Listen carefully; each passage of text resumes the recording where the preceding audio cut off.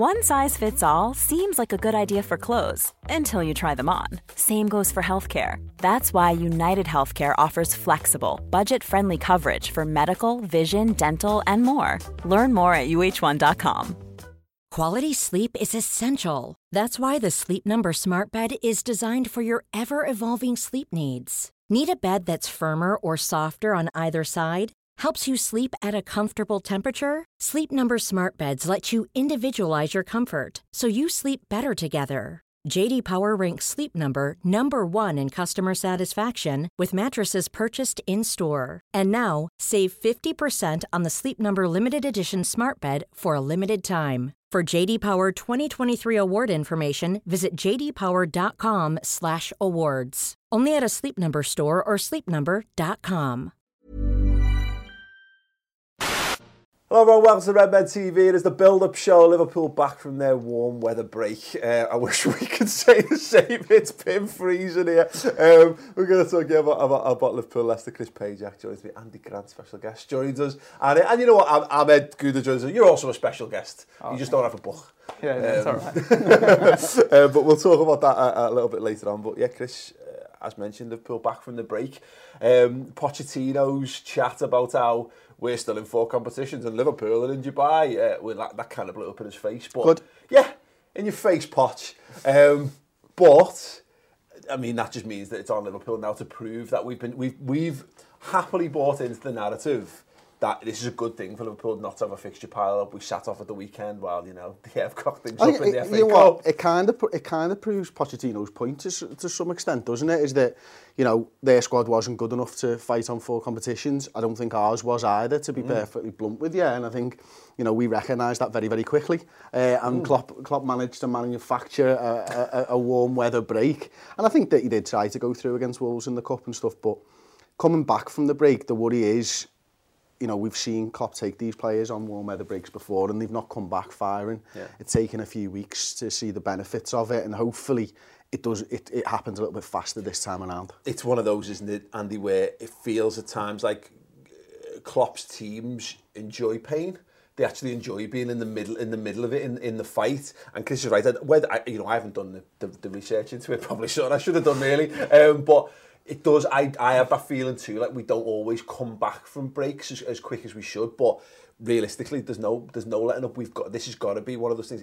We've got to turn this into a positive and kick on for the season. Yeah, it's interesting hearing you say that as well. I had no idea that after the break maybe we haven't come back firing. But I think it was important for him to go away and have that time. You know, I don't think anyone would doubt that. The other thing I think to notice as well is all this talk on who's spending and the big squads and things like that. I think as me as a Liverpool fan, we've got a great first 11 and maybe another couple of players, but we haven't got the squads, and anyone's kidding themselves if they're thinking we can challenge in all 4. So again, I was happy that they had the break, and I'm just hoping it does do what it was meant to and just give them that break, that coming together, because that's what we needed. It's a chance for Klopp to get the squad out of their normal environment. I think sometimes you can get a little bogged down with the daily grind of life, and whether you're a football player or you're working in an office or anything, it can become almost boring because they're previewing a game, they're playing the game, they're having a couple of young players as well on the fringe, having them. I'm presuming they all went away with them as well. That's surely got to be a good thing. I think that's it. We were talking on the podcast last week, Ahmed, about how things like Klopp's big on this. He's big on refreshing things, you know, like changing the training kit midway through the season, stuff just to make the players feel like they're coming back into something. Like it's not, as you say, it's not a slog, because it is a slog. It is a slog, you know, getting them through the season. It's a very long time. It doesn't feel like it for us at times, but that's what this has got to be about. And you know, he said this wasn't like an intensive training session he's gone to Tottenham on. It was team building, it was recovery, and it was a bit of work. And I think everyone will have come back. The Oxlade-Chamberlain stuff is one of the big things to come out of it. He's back in training. He's out there on the pitch. He's doing ball work. He's playing with that. That's another one of those things that will have given everyone a massive lift. Yeah. I also think it's got something to do with the weather as well. Yeah. You know, with injuries and whatnot coming up.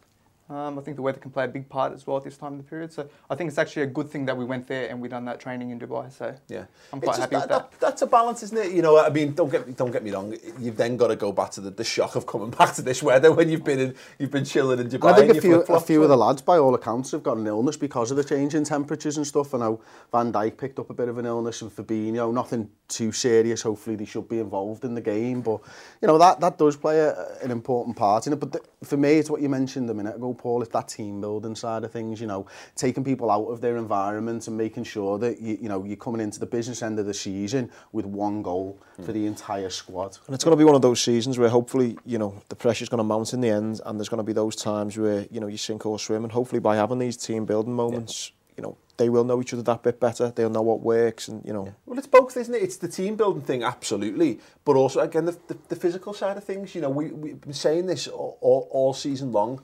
We're on the back of a World Cup year, and the big teams who were there, Spurs and Man City in particular, were more involved in the World Cup than this Liverpool squad. That's going to play a factor in the last month of the season. Given how important the league is, this has just been a massive opportunity for Klopp and the fitness team to get everyone together and just hopefully put as much fuel in the tank as possible, because I don't know, I know Chris is a big Formula 1 fan, but it's like, what's your stop strategy in this? Well, we've been given a free hit almost. We've been given an extra stop to take on fuel, change tyres, and now it's a straight burn to the end of the season. Yeah, well, would you rather them stay? And Leicester stayed. Yeah. So I just, at the FA Cup, like, I'm not going to get into into slagging the FA Cup, because I've had some amazing times in it. But you can see what happens. We saw a little glimpse of it with the Wolves game and the problems you had, with Lovren and what have you. And you can see it with Tottenham Hotspur and blah, blah, blah. And I just think, worry about the FA Cup next season. If we want to go and win it next season, go and win it next season. Win it once you've got a league title under your belt. You can worry about the league. Well, the League Cup, that Man City can do the League Cup all they want because they've won league titles. Big thing, you're having a bit of banter and some Blues are saying, oh, yeah, I thought you were a big team. Shouldn't you want to be winning everything? Listen, I'm not bothered about the FA Cup. I want that league, and we're in a position now that we've never been in before. So whether it's disrespecting the FA Cup or not, me personally, I don't care. Look at Arsenal. Arsenal won the FA Cup about 3 years on the bounce, didn't they? Didn't help Wenger in any way, shape or form. They got no closer to winning the Premier League for winning the FA Cup. You've got to prioritise at the beginning of the season, and Klopp, I think, is... he's a realist. He'll look at his squad and he'll know the limitations of it. And, we went far in the Champions League last season. If you had to rank the competitions, it's Premier League, it's Champions League, it's FA Cup, it's League Cup. And if you don't think your squad's good enough for all four, well, you're not sacking off the Champions League because of the money that goes into it. And you're certainly not sacking off the Premier League. Yeah. Unfortunately, it is those sort of competitions. We don't have to be happy about it. I don't want to sit here. I could put my football purist hat on and be dead upset that we're not going, we've not gone all out for the FA Cup, because it should be an important competition. It's an English competition. It's the best cup competition in the world. We've got a storied history in there. Remember 1965 and what it meant to win it for the first time, blah, blah, blah. The harsh reality is that, and that's why, it's sad to say, and I don't like to say it, but, we're in a world where making sure you're in the top four is far more important than winning the FA Cup. You should, you want to be able to engineer both. But let's be honest with one thing. So if we wanted to go further in the FA Cup, we could have. We could have made it. We could have gone slightly. Yeah, we could have tried hard to say it. Correct. Look at the squad that came out. Look at the replacement for Lovren. So things like that. So if we did want to go further, we could have. So. And let's remember as well, regardless of the results of this game, Klopp didn't take them away to Dubai for this one game. He's taken them away to, as you say, recharge the batteries for that run-in for the entire season. Whether you win, lose or draw this game, that didn't change. It's about the results over a period of time. Yeah. We could have a dodgy result against Leicester and it would be gutting, but you never know those next games where we might see. People's heads would naturally fall off in that. Of course they would. But you're right. This now is just about. It's not about what we're doing on a week to week basis. Helps if we win every single game. It's where we're going to be come the end of May. Well, let's look a little bit more closely at this game. Chris Club, Puel, don't like him. No. 8 times we faced his side. We've only won twice against them, and fortunately they were the last 2 games we played, both against Leicester. He is one of those guys, and I can't help but think about like the League Cup semi-finals, that kind of stuff. Did we play Southampton 4 times that season and didn't score a goal against them? He's a manager that we've historically struggled against, and scoring goals has been a bit of a premium against those sides. You know, we know how he likes to set up. We know that Vardy's a little bit of Liverpool's kryptonite, who seems to score every time he plays against us and stuff. So it will be a very, very tough game this for Liverpool, but you'd fancy that Klopp sort of got over the hump, as it were, with a Claude Puel side now with those last 2 victories. I think he knows how Puel's going to play against him. I think the 4-2-3-1, the possession-based stuff's obviously worked a little bit better than the counter-attack and when Leicester aren't coming at us. I think, Andy, Leicester are one of those clubs that Klopp's looked at since he's been in England. Probably like at first with a bit of bewilderment and also like a bit of, you know, appreciation or whatever, because they're a team that Liverpool should, you know, you line the 2 teams up on paper, Liverpool should be beating Leicester, but you know, you've seen Leicester win the league, you've seen all these things, they've caused us problems. I think they're a bit like Crystal Palace to some extent. They're one of those teams I don't think he really likes playing, but the one that he takes very, very, very seriously. Definitely, yeah. But I also think as well, I think teams, if they're not already, they will be soon, changing their view on us. You know, those type of teams, you maybe Southamptons, your Leicesters, thinking, you know, we can get a result here at Anfield. You know, Liverpool tend to raise the game for the big teams, but maybe not so much us, and can feel that with the likes of Vardy, who's a big game player. Yeah. They can do something. But I'm starting to feel now clubs are coming here thinking this is a different Liverpool team now. You know, it's not that team that will get rolled over by a mid-league side. You know, these are going for the league, and I think there's just more of a professional way we're doing things, that those teams, although they are bogey teams for us or a bogey manager, I don't know, I just feel personally something's changing and they don't feel like bogey teams as much. Yeah, you know what it is for me? It's that this is Anfield sign that's been there in the tunnel for years and years. I don't think that meant too much over the last 15 years for opposition sides coming out the tunnel. I think there's an aura around that sign in Anfield right now where teams are going out there going, we better not get beat 3-0. Yeah, and it's because of the form, it's now the stats, you know, teams are looking and going, you know, take away the 3 goals we conceded last, but before then it was what we conceded, just a handful of goals, and so teams are coming now thinking, whereas in the past we're thinking, they don't play great against teams like us. Yeah. They're thinking, we're only going to score 1 goal potentially here. Yeah. That's it. So, and it's just a different view on things, I'm thinking. So I don't feel as much bogey teams, bogey managers anymore, and that's purely down to just how Klopp's got us playing at Anfield. No, I agree. And the fortress that's come again. I completely agree with that, and that's it. I mean, it just feels different, doesn't it? You know, and inevitably, I still carry these lingering fears. I've done the fear conversation so many times, and see every one of these build-ups, because you'd only ever a poor performance or a dodgy goal or whatever away from, like, oh, you know, you sound like you're overconfident or whatever. I don't feel cocky. I don't feel overconfident. I just feel a great deal more trust in this side than I've probably felt in the Liverpool side almost for my entire life. I'd say, I trust this team more than any others, but Leicester are unpredictable. Yeah. You know, they are like a Crystal Palace, and I do think after this Crystal Palace performance, a lot of teams are going to say, hang on, you know, something's happened there. Maybe we can go there and get a result. Good. But I think hopefully that's a good thing, because I want naivety, I'd call that, to be perfectly honest. I want clubs thinking, ooh, maybe there's blood in the water, maybe Liverpool say, oh, maybe we'll try and catch them cold. Yeah, go for it. Bring it on, because I think what I saw from that Crystal Palace game was not Liverpool conceding 3 goals. It was the fact that we just flexed our muscles and went and scored the goals that we needed to go and do it. And that's something we haven't really had to do this season, because we've just been so composed and how we've achieved most of and the we wins. Didn't stop. You know, we kept going. We didn't stop. Even 3-2 or 3-1. 3-2, I think it was. We didn't stop. We kept going. Yeah. So 4-2. Yeah. And we'd lost a man by that point as well. We? You know, we scored 4 second-half goals in that game. Yeah. You know, the last 2 teams that have scored first at Anfield, his name isn't Liverpool, have conceded 4 goals. It's like, you know what I mean, Arsenal, you know, they angered us and we went and scored 4 goals and snotted them off the park in the end. And Crystal Palace, it was a little bit more difficult and stuff, but this side doesn't know when it's beaten anymore. And it plays the full 90+ minutes now. I think, you know, in the past we've been, you know, a few years ago, we maybe tail off a little bit towards the end of the games and stuff. Now we just keep the throttle down and we just keep on pushing at sides, and I think we truly believe that we're better than sides that we're coming up against. I think there's something too, you know, we've seen under Klopp time and time again, us just run out of steam at the back end of seasons, and I think particularly now that we're looking at that final, the end is in sight. It's still a little ways off, but I think there's something to like the attacking side of things. I don't think we've gone flat out this season.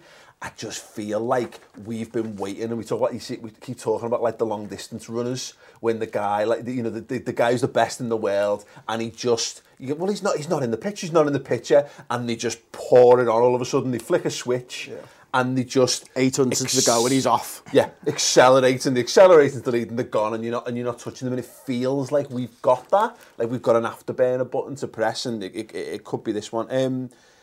Andy, the big concern I guess we've got going into this one, we know Gomez had a setback. Apparently the fractured leg's a little bit more serious, so it's going to be a few more weeks before we get him back. The last picture I saw of Trent was him hopping around in a Stone Cold Steve Austin style knee brace, which isn't very encouraging. So the right back thing's going to be a thing. We'll do preferred 11s in a minute, but I think there's probably 3 options we've got there, isn't there? Fabinho, Camacho, and I know something you mentioned pre-filming, Kiana Hover is probably an outside shout for that. Yeah, I mean, is Matip good to go then? Is he? You'd imagine so. I mean, I think have Matip then at centre back, and I'd have Fabinho then at right back. But if Matip maybe wasn't good to go, I'd give the Dutch kids another go.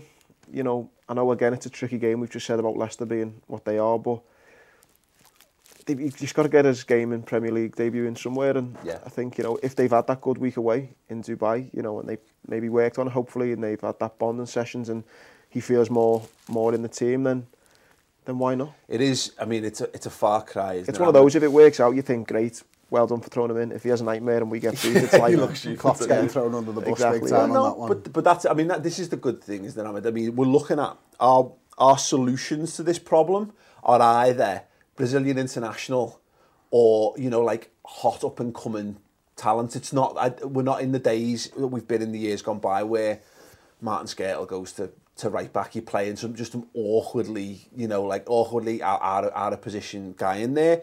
We've got lads who can do it, who they lack experience at the top level, but they don't lack experience of actually playing the position. Yeah, no, I agree. The only thing is I was pondering on was the next game we got after that, right? Do we put maybe Fabinho in and we put a strong team in so that when they come in against the next game after that, we still have the same problem with Trent, if we still have the same problem with Gomez, you know, we need Fabinho to be strong in that right back position. That's an interesting point. He's going to need to come in and, you know, against Man United, against Bayern. I guess what the thought is, does he think Milner's? Does he think Milner? I mean, obviously Milner would probably almost guaranteed be starting this game if he wasn't suspended, wouldn't he? So maybe I guess that's a contributing factor. But it's an interesting point, is that, you know, if Trent's going to be out for a few games, this is an option to get someone up to speed. And I think that's why the Milner suspension hurts us, because I think he thinks that Milner's the right pick for that. I think, you know, we'd have seen Fabinho there instead of James Milner. I think Fabinho's such an integral part of the midfield now. You know, the way that he's playing there and how the midfield has come on since he started to perform, that you don't want to take him out of there for too many games. But I can see, you know, you're talking about experience. Fabinho, not everyone says, you know, he's the right back for Brazil. I think he's played 7 times for Brazil in his career. So it's not like he's played loads, by the way, when everyone says this. Yeah, we've not got Dani Alves on the bench here. Exactly. But the one thing that we're looking at Fabinho is, it's not that he plays right back for Brazil, it's that he was a right back. Yeah. Monaco, when he was there he went on loan there for a year before they signed him. He was a right back for that entire period, and Monaco changed his position to be a defensive midfielder. So he's actually well more experienced at right back than people give him credit for, to the point where he's played more games at right back in his career than he has at centre midfielder. And that's why I would put Fabinho in there. It shows you what a player he is as well. The only thing I think that with that is, like you said, he has become such an integral part of the midfield. Are you Klopp then? Would you want to keep him midfield and then maybe give one of the youngsters a go at right back, because you do want to keep him in that midfield role? Yeah. It depends when you're looking to beat. It's that eternal balance of it. You're trying to not get beat, but also trying to cause the opposition problems. And are we a better enterprise for having Fabinho in the middle of the park? And I think probably, yeah. And that's for me. Camacho is a real potential for this one. Particularly, I wouldn't if we were going away to Leicester, I wouldn't be putting Camacho in for this one, but. And it will depend on how they approach this. If they're going to hit us on the counter attack, he's got pace. You know, he's got good recovery pace. I don't think he's a right back. I think we've had this chat. I don't think he wants to be a right back. I think he wants to be a right winger. So he's going to try and prove that at every given opportunity. But I thought he looked good in the Wolves game. You know, he supports attack. He's brave on the ball. again, he'll have the back end of the Anfield crowd as well, like, and he'll be surrounded by good players for the start. That Wolves game, Wolves away is a hard game, yeah, and they both done really well. The two kids coming in, yeah. You know, this is at home. I think that's why I'm leaning more towards giving one of them a go. Yeah, no, I'm not too sure, to be honest. With Camacho, I've seen when Leicester attack, they like to come up that left hand side with Chilwell and Barnes. You know, they like to come up and they like to graze it when they come in. So yeah, I'm not too sure about Camacho in that right back position for this game. I know they attack through the left. For me, I tend to agree with Ahmed because, you know, that Wolves game, or when Camacho was playing right back, and I know we had Hoover in at centre half and stuff, and that will skew it. But the midfield changed. You know, when we're used to seeing, and you talk about it all the time, Paul, the midfielder dropping into the right back place when they bomb forwards. But what was happening was Milner was dropping between the centre halves. Hoover was pushing over to right back. And that's just not how we play normally. And I think, you know, if you were to put Camacho in there, is that going to be the same pattern? Is a midfielder dropping in? Yeah, it depends. Midfield too, I think, is made loads easier because depending on the fitness of Gini, you've got two from Wijnaldum, Henderson, and Fabinho to pick in potentially in a two-man midfield.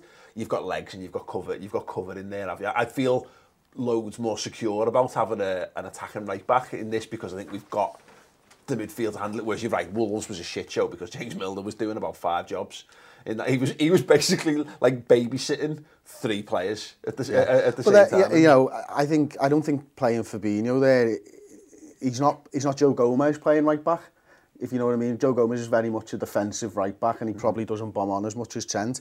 You know, there's a period around Christmas where Fabinho got 2 assists in 2 games from 1-2s and crosses into the box. You know, that's the type of midfielder that he can be, and I think that he would be able to do that from the right back position as well. Yeah, sure. Yeah, well, it's good. I mean, like I say, it's a problem that we've just presented 3 pretty decent solutions for, which is, again, we talk about our squad. You know, we haven't quite got the names there that maybe, you know, are sitting out, but, you know, and it's very early days for some of these lads, but it's brilliant to get into the channel. It's mad, isn't it? Because, you know, I've seen Man United play a winger at left back for years in Young, and Valencia was a winger, and he was playing right back, and, you know, Delph's been playing left back for Man City and stuff like that. Shit. No, but Delph for Man City.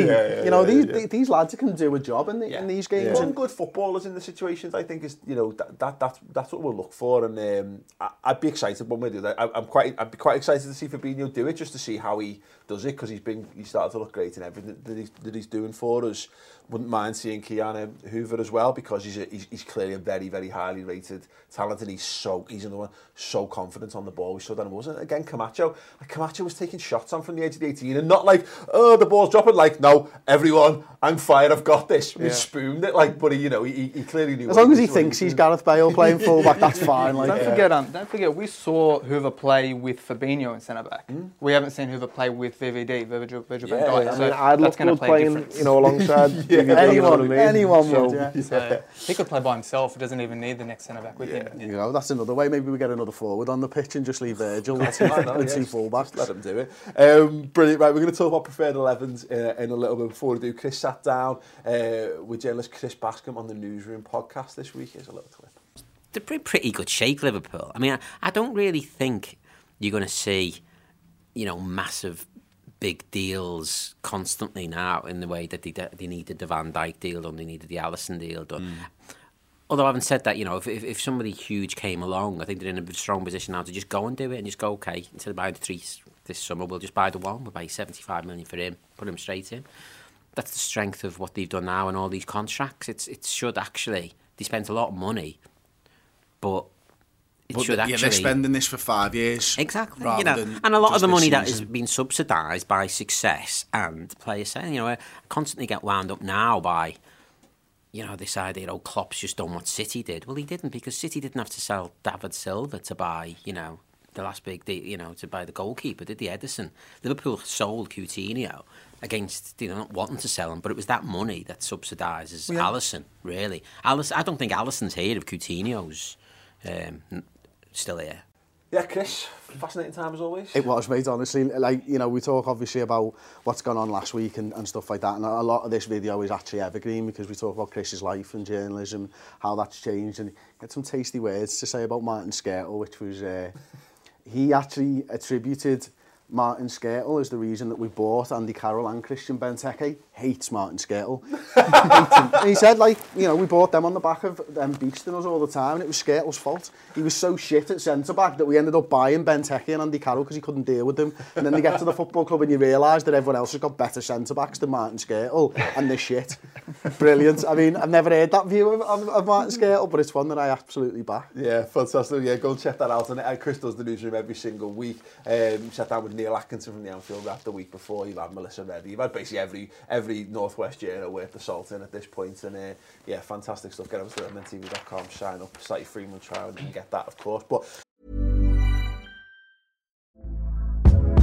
Hey there, it's Michelle Norris. I'm host of a podcast called Your Mama's Kitchen. When I travel, I'm usually looking for a way to find a taste of home when I'm not at home. And one of the things I love to do when I am at home is entertain. And Airbnb allows me to do that. When I was in California recently, I rented a house that had a great kitchen. And when we were sitting around the table, we were all thinking, we're in someone else's house. Someone could be in all of our homes as well. If you have a home, but you're not always at home, you have an Airbnb. Your home might be worth more than you think. Find out how much at airbnb.com/host. I'm Sandra, and I'm just the professional your small business was looking for. But you didn't hire me because you didn't use LinkedIn Jobs. LinkedIn has professionals you can't find anywhere else, including those who aren't actively looking for a new job, but might be open to the perfect role, like me. In a given month, over 70% of LinkedIn users don't visit other leading job sites. So if you're not looking on LinkedIn, you'll miss out on great candidates like Sandra. Start hiring professionals like a professional. Post your free job on linkedin.com/people today. One size fits all seems like a good idea for clothes until you try them on. Same goes for healthcare. That's why United Healthcare offers flexible, budget-friendly coverage for medical, vision, dental, and more. Learn more at uh1.com. Listen, we've got Andy Grant in. Once again, thank you very much for coming. Thanks for having me. Mate. I mean, you'd have come in anyway without having something to promote, of course. Yeah, but you have got something to promote. Obviously, you've got the book. It's been out for about a year or so now? It's been out since May, so about 6 months now on hardback, but it's just come out on the 24th of January on paperback. Yeah. Just obviously, top line. It's being pushed towards the Liverpool market, of course, because you're a Liverpool fan, but it's not a Liverpool book. No. Yeah, it's basically just about my life. Yeah, I've just had a pretty interesting 10 years, and the 3rd of February, funnily enough, is 10 years since I was blown up in Afghanistan. So it's nice how it's all kind of came about. Not the best of anniversaries. No, well, it is. It is for me because, you know, it's obviously it could have went a lot differently. Whereas now, you know, I just feel like the luckiest man in the world. I've got, you know, a really nice life now. Things have turned out all right in that sense, and that's what the book is about, just detailing what happened to me, being in the Marines, Iraq, Afghanistan, being blown up. I ended up choosing myself to have the leg amputated about 18 months later, just for a better quality life. So what was that? What was that like? So obviously you brought up and you obviously still had. You were in a coma for 2 weeks. Yeah, again, apologies. It's because it's. You tell it a lot. It's a normal thing for me, isn't it? I guess, but yeah, I mean, I was in the Marines. I joined that 17, served in Iraq, and then it was Afghanistan, and I naively at the time thought Iraq and Afghanistan, you know, similar type of tour, couldn't have been more wrong. You know, Afghanistan was like the Wild West, and we'd been there about 4.5 months on a routine foot patrol, one that we'd done hundreds of times before. I was the second man in the patrol and my best mate was leading the way. 5:30 in the morning, so it's pitch black. He's jumped over this ditch, and on the other side of the ditch, in between 2 trees, there was a tripwire. It's pitch black, impossible to see. He's jumped over this. I was the second man ready to jump. He's jumped, hit this wire. 2 bombs have went off in between us, blown him forward and blown me back. And I remember the whole thing, funnily enough, perfect. You know, even 10 years on. It took about 40 minutes or so from that bomb going off to the helicopter picking me up. But just in that one split second, I suffered 27 separate injuries, shrapnel to my face, broken elbow, broken sternum, chunks out both forearms, severed my femoral artery. So they say if you do anything to your femoral artery, you can bleed to death within 6 minutes. So the guys on the ground had a tourniquet on my leg, saved my life. I broke both lower legs, bits missing here and there. And I remember that 40 minutes perfect. They got me onto a helicopter, took me back to Camp Asti in the main hospital, and then placed me into a 2-week induced coma. And the next thing I knew was waking up with my dad sitting next to me, and I had a good cry with him and told him I was sorry for getting blown up. Christ. So, Carl, I mean, I know it's a bit of a different term what we normally do on the build-up shows, of course, like, but what's that? I mean, that 40 minutes, because you always wonder about it, like, what's that, like, in terms of the is it like legit, I mean, it sounds like the most painful thing you can ever have in your life, or is it just something that it's so painful you don't register? I always try and, when I explain it, break it down into 3 parts. The first 10 minutes was just shock, so I was in no pain, but I just started screaming as loud as I could because I knew it was pitch black. I didn't know whether I'd fell into the ditch or being blown 100 metres away. It was just make as much noise so that the guys knew exactly where I was. Thankfully, I'd only fell back a metre or two. The lads ran to me, and for the next 10 minutes, it was just a lot of me saying, lads, have I still got my arms and legs? I said, yeah, Andy, don't worry. I said, lads, don't lie to me. Have I got my arms and legs? Like, yeah, Andy, don't worry. Like, lads, do not fucking lie to me. Have I still got? So that was for about 10 minutes. They put the morphine into me. But then the next 10 minutes, I was like, there's something seriously wrong with my right leg. Like, the pain was just excruciating. Basically, I'd lost a half of my thigh and I had a tourniquet around my leg. So a tourniquet is like a belt that they just pulled as tight as they could. And just the pain, it felt like, you know, if you got like a small kind of surface area, but then, you know, when your dad used to grab your thigh or something as a kid and squeeze your thigh, it's like that feeling times a million. And it was a dull ache, but also a sharp pain. And it was just the most excruciating pain for about 10-15 minutes. And then the last 10 minutes or so, it sounds really morbid, but I'd obviously lost a lot of blood at this point, and the guys had done everything they could to save my life. And they're trying to keep me awake, you know, that dark humour. They're saying, you know, we had a football tournament going, and they're saying, you know, Andy, doesn't look like you'll be top goal scorer anymore, does it? You know, they're calling me half a tour Andy because I'm not doing the last 6 weeks of the tour. They're just trying to keep me entertained, and it got to a point where I was obviously close to dying. I mean, who knows how long, maybe another 5 or 10 minutes. And they're saying, come on, Andy, keep talking. And I'm getting really tired at this point, and I'm just like, what do you want to talk about? Like, and that's the point where, you know, you feel yourself getting tired, and you've obviously not got long left. And thankfully, at that point, the helicopter came in, and just that feeling, that warm, fuzzy feeling I got when I heard the helicopter come in, thinking, I'm going to survive. The lads put me on the back of the helicopter, and that's when I don't really remember anything. Then they obviously put all the drugs and fluids into me and bloods, and then 2 weeks later, I wake up back in England. So the title of the book, obviously, You'll Never Walk, which is darkly, darkly ironical, whatever. That comes about from the tattoo that you had. So I kept the leg at the time, but just for me, you know, I was this, you know, young Marine, really fit, loved travelling, playing football, running, and suddenly I had this leg that didn't work, and I thought, you know, I need to take control of my life again. So I decided to have the leg amputated for a better quality life, essentially. When I went down to have the leg amputated, again, it was such a weird feeling because, you know, no one told me I needed to have it done. It was all down to me. Yeah.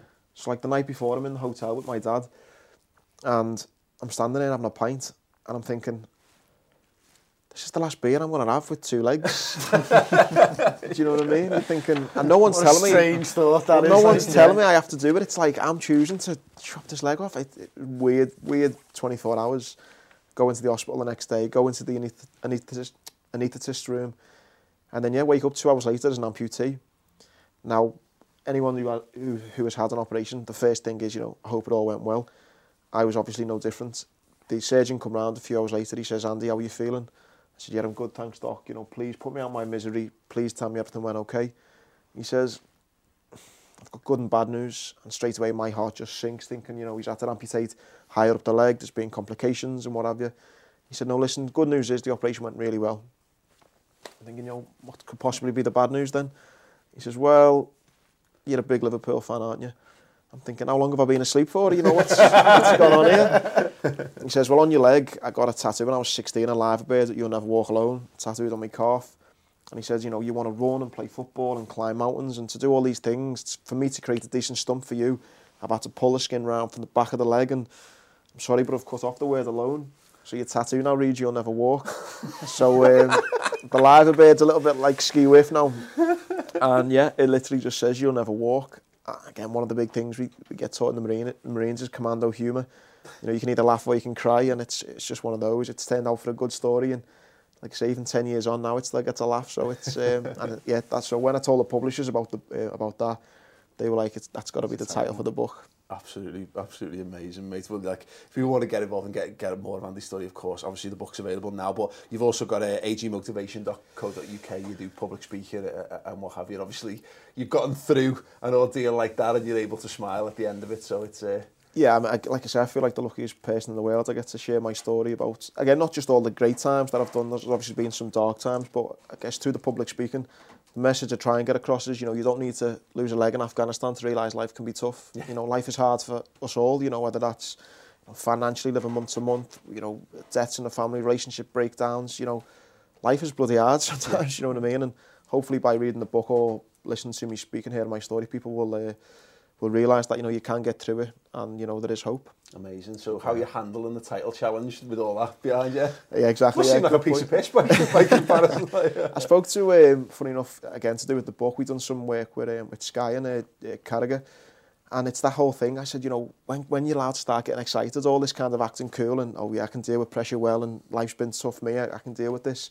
I'm just like everyone else. I want to, you know... My experience in Afghanistan doesn't help me at all when it comes to getting excited, believe Leicester me. at home. Yeah, exactly. Yeah, I'll be a bag of nerves still, don't worry about that. Fantastic. Well, yeah, as I say, please do pick up the book and obviously get involved if you want to hear more from Andy, then yeah, go onto the website as well. But yes, gents, preferred 11th time. Ahmed, you have gone Fabinho right back, shock, given that you've just been, you know, bashing that drum for the start of the show. Fabinho, Matip, Van Dijk, Robbo, Hendo... Keita, is that? Yeah, correct. Keita's an interesting shout in the midfield. We've not really seen him as part of a two-man midfield. Yeah, I don't see Wijnaldum starting. I see him coming onto the pitch for Keita, but I don't see him starting. Okay, interesting one. It's about time, really, isn't it? I mean, I think there was a really interesting piece on the Echo this week, and they talked about how, looking at his stats going back to Leipzig, how he's just far more effective as a footballer in the middle of the park than he is from the left and what have you. We're getting to that point now. Klopp's had a bit more time to work with, and we know, as I said, Dubai wasn't super intensive, so it might yet be the next break prior to Munich, of course, but this is as good a time as any, I guess. Well, if he can't start this game, which game's going to start? Yeah. That's the question. Yeah, true. So, yeah, I think he's more effective in the middle of the park. I think he is really one of the only options we have, and being that Wijnaldum didn't even take part in the last game, I think we're going to need him. Okay. I agree with Ahmed on that. I want to see Keita given an opportunity in the centre of the park. I mean, you know, he's a player that Klopp waited for a year. We've probably been slightly underwhelmed, I would say, at the moment as a fan base with Naby Keita's performances. And kind of like what Ahmed just said there, you know, at some point he's going to have to start games in the centre of midfield. And it feels to me like this is a good time to do it. Coming back off that break, Klopp, it might not have been super intensive in terms of the workload, but it might have been time for them to talk about the tactics and what he wants to see from Naby in that role. And listen, he's a fantastic footballer, and we want to see the best out of him at Liverpool. I don't think we're selling him at the end of the year if he has the same second half of the season as he had first half.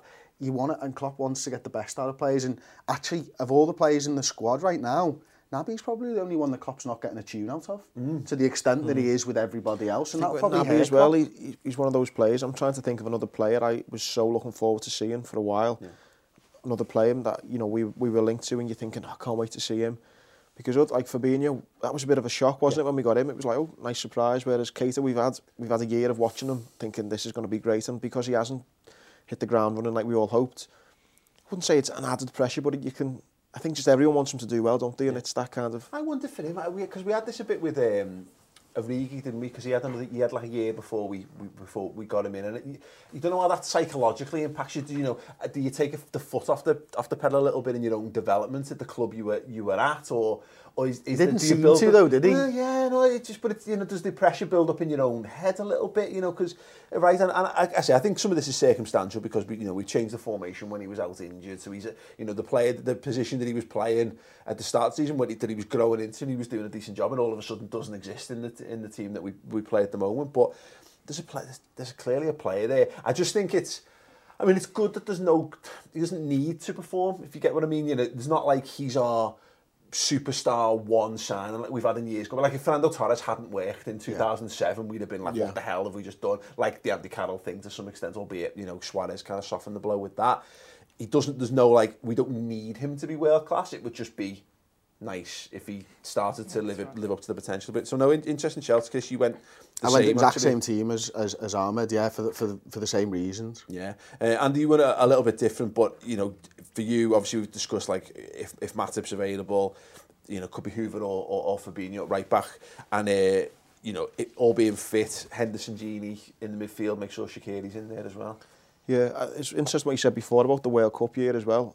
Makes me think, thankfully we don't have to think like this, but imagine if Holland was in the World Cup and you think, would Gini have had the season he will have had? Yeah. If, you know... Van Dijk as well, I think about Van Dijk, just to get him on the pitch every week. Exactly. He was a bit tired, like. So I think, yeah, Gini, hopefully if he's fitting well, I'd start with him, yeah. Yeah, I mean, personally I went Camacho in at right back, Matip, Van Dijk, Robbo, Henderson, Fabinho in the midfield. It's just that thing for me, that balancing act at the moment of the fitness of Wijnaldum. We don't know right now how fit and available he is, and what we've got left on the bench as well. You know, I've not put Keita in because I could put Keita in. I just think at the minute it's about, we've had that break. There's no excuses in terms of fitness. Put our absolute strongest team out, and I think our strongest team is. It's the 10 strongest players in the best positions to the best of their ability, Fabinho midfield, and then you make up for right back by having the best team around it. So yeah, I mean, but again, you asked Gini Wijnaldum goes in the midfield, Fabinho goes to right back, massive shrug. You know, Gini's probably been our best midfielder this season. Fabinho again plays for Brazil, is an experienced international right back. Yeah, we could do far worse. Looking at rival fixtures then. Arsenal take, I don't know why I keep putting these teams in, but Arsenal take on Cardiff, Man United, Burnley, swear to God. Man City travel to Newcastle. I hold no hope there whatsoever. So the gap quite clearly, Andy, is going to be down to 1 point by the time we take on Leicester on Wednesday. Have a little bit of hope with Rafa, come on. Yeah, I know. Well, we do this every week, and Rafa's let us down a lot so far this season. The only time Rafa hasn't let us down is by turning up to Anfield and getting beat. Yeah. But you know, he's been doing the things that he's done to every other team. At least he's been consistent in losing to all of our rivals so far this season. And the Spurs take on Watford, of course. But you know, as mentioned, because we've had a few weeks where we've been able to put the pressure on Man City. This all feeds into this whole thing. Liverpool have had the break. There can be no excuses now. There can't be any, we've got to get back up to speed, or we're a bit sluggish because we're not in rhythm, etc, etc, etc. Man City are going to go and put 3 points on the board, and then Liverpool need to go and do the same. And probably another 6 or 7 goals as well, because I think if City scored 28 goals and conceded none in the last 5. 5 or 6. I mean, it's meant. I know you can look at the teams that they've played. They've literally done that thing, though, to be fair, on Footy Manager, where you play your reserves. You know, you play against a team of children every week to get themselves feel good. That was Footy Manager. That was my last game before the season started. I played the unders. Get a little bit of confidence in the squad. But that's what Manchester City have set up by having your senior players batter them everywhere. Like, but yeah, that's kind of like poor old Burton Albion have turned up and just been absolutely dicked everywhere, bless them. But yeah, so yeah, hopefully, who knows? Maybe they've got an overconfidence. Yeah. No, I mean, it's an interesting one for me. They're all interesting ones. I don't know why I say it, but because personally, I just think this is one of those games where we just need to get back on it. Just. A comfortable 2-0 would take me, to places where I can't imagine that this is going to be an easy game for Liverpool in any way, shape or form. I think, Leicester are a good side. They've got players who've hurt us. Maddison's on fire. Vardy always hurts us. It's one of those games where I think Liverpool are just going to have to manage this one and get through it and try and get a good result. Get back up to speed. Exactly, and it might be the next game and the game after where we start to see that football again. All that being said, Andy, let's go with the narrative that Liverpool are all fresh and refreshed and primed and ready to go. If we could go out there and put a big, rack up a big score, I think that would set the tone magnificently for this run. Yeah, I'm quietly confident. Everything being said about Leicester, no disrespect to them and the manager, and like I say, Vardy. I don't think it's just Liverpool. He always seems to score against the top 4. He does really well. I think, I don't know, I've just got a feeling 3 or 4-0. I think on the back of the Palace game, they need to prove a point. Yeah. The back of the break, and also with that pressure of City probably getting the gap down to 1. Those 3 things, I think, at home as well.